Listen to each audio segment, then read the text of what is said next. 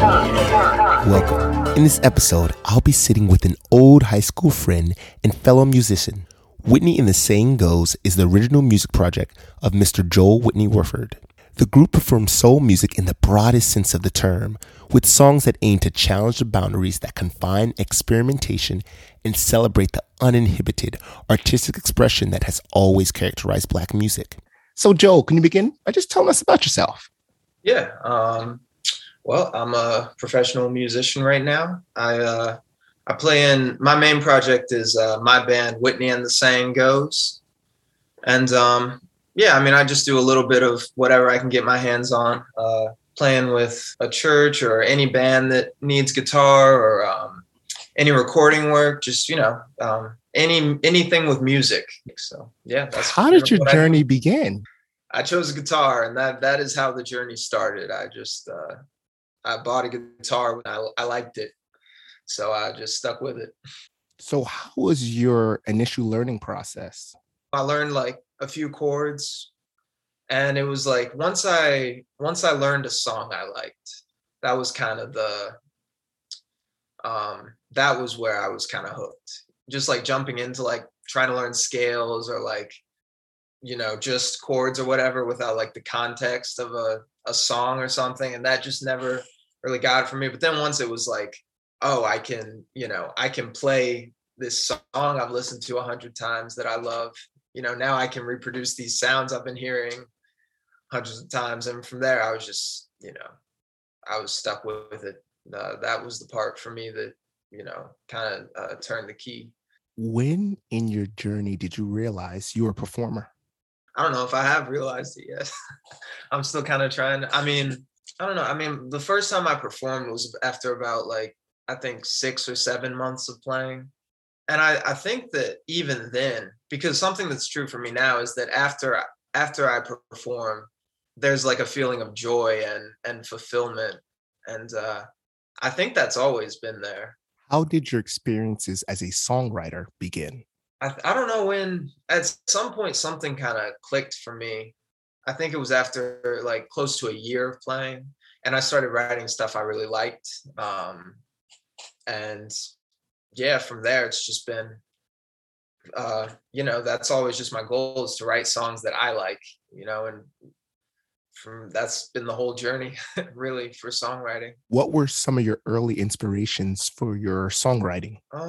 Early inspirations. I think John Mayer was probably the first one.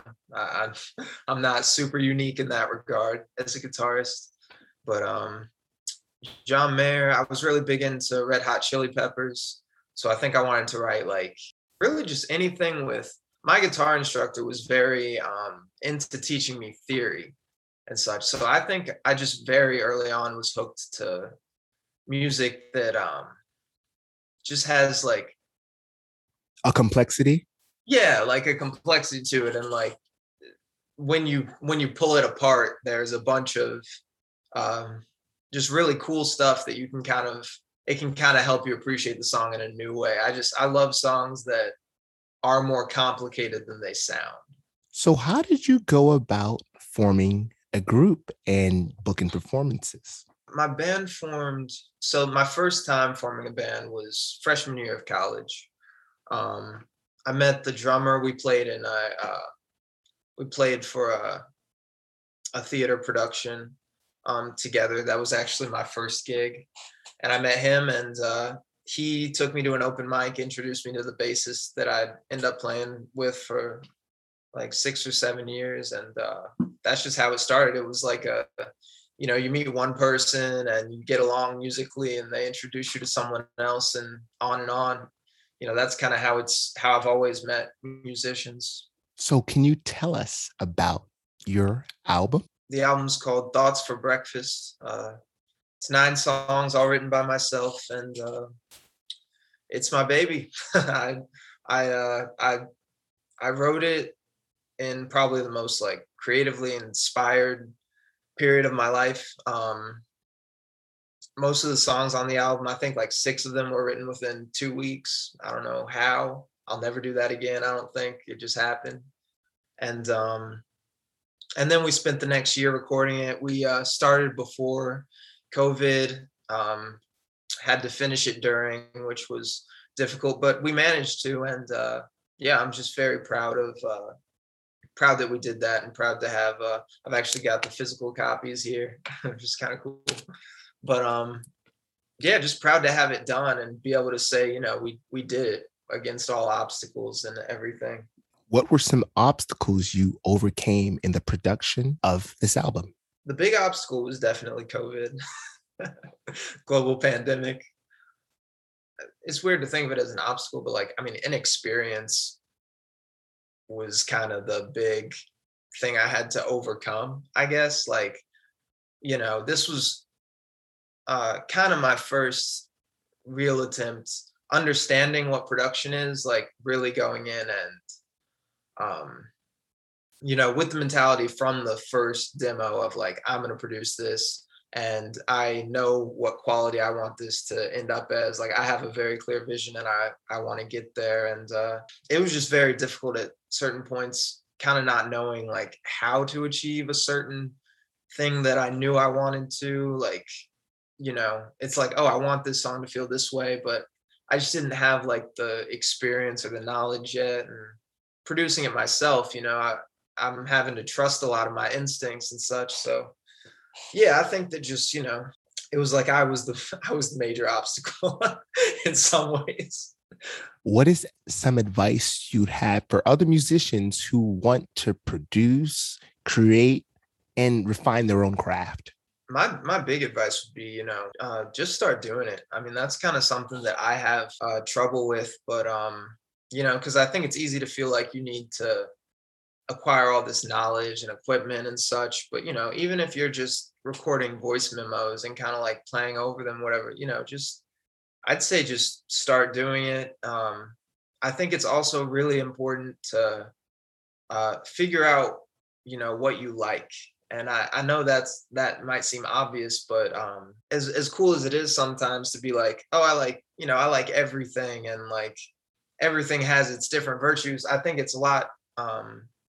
I think there has to be some like artistic bravery in just saying, but this is what I'm going to place value in. This is what I'm going to do, because, that's where your individuality comes in. If we wanted to listen to your music and learn more about your performances, where would we be able to find information on that? Instagram is the best place. It's at Whitney The Saying Goes. All our music's on Spotify, pretty much any streaming you dig. You can probably find the album there. And yeah, just social media. If you find me, the band account or my personal account, both of them you'll find where I'm playing and all that good stuff. We'll end this episode in a special way by playing Whitney and the Saying Goes, Somebody Must Have Prayed for Me. Thank you again, Joel, for joining us.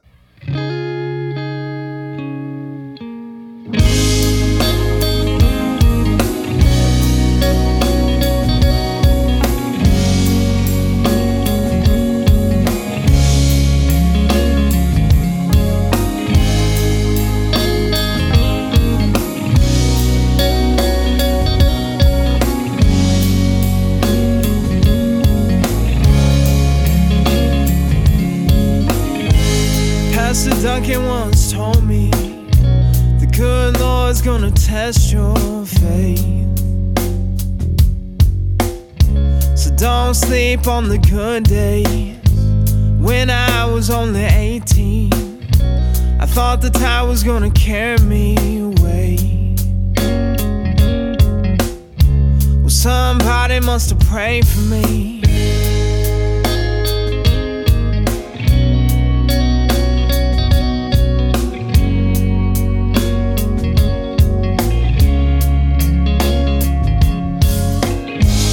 21, I was lonely, felt that I'd never find my place.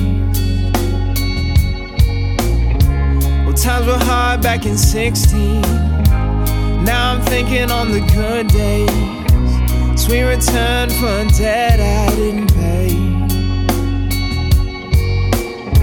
Well, somebody must have prayed for me. Well, somebody must have prayed for me. Somebody must have prayed for me. Somebody prayed.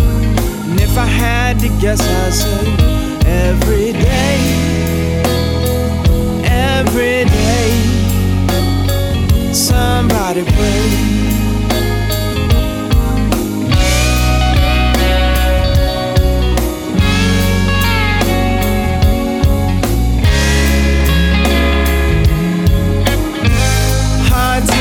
used to remind me no trouble ever lasts always. Free yourself from the enemy. My father once told me good love should never lead you astray. Somebody must have prayed for me. Somebody must have prayed for me. Somebody must have prayed for me. Somebody prayed. And if I had to guess, I'd say every day. Every day somebody prayed.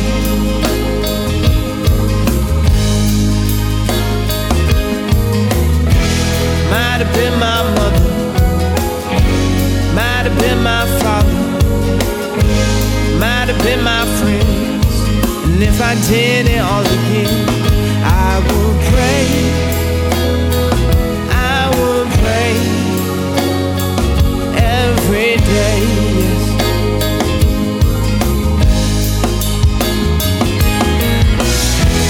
Somebody must have prayed for me. Somebody must have prayed for me. Somebody prayed. And if I had to guess, I'd say every day. Every day somebody prayed.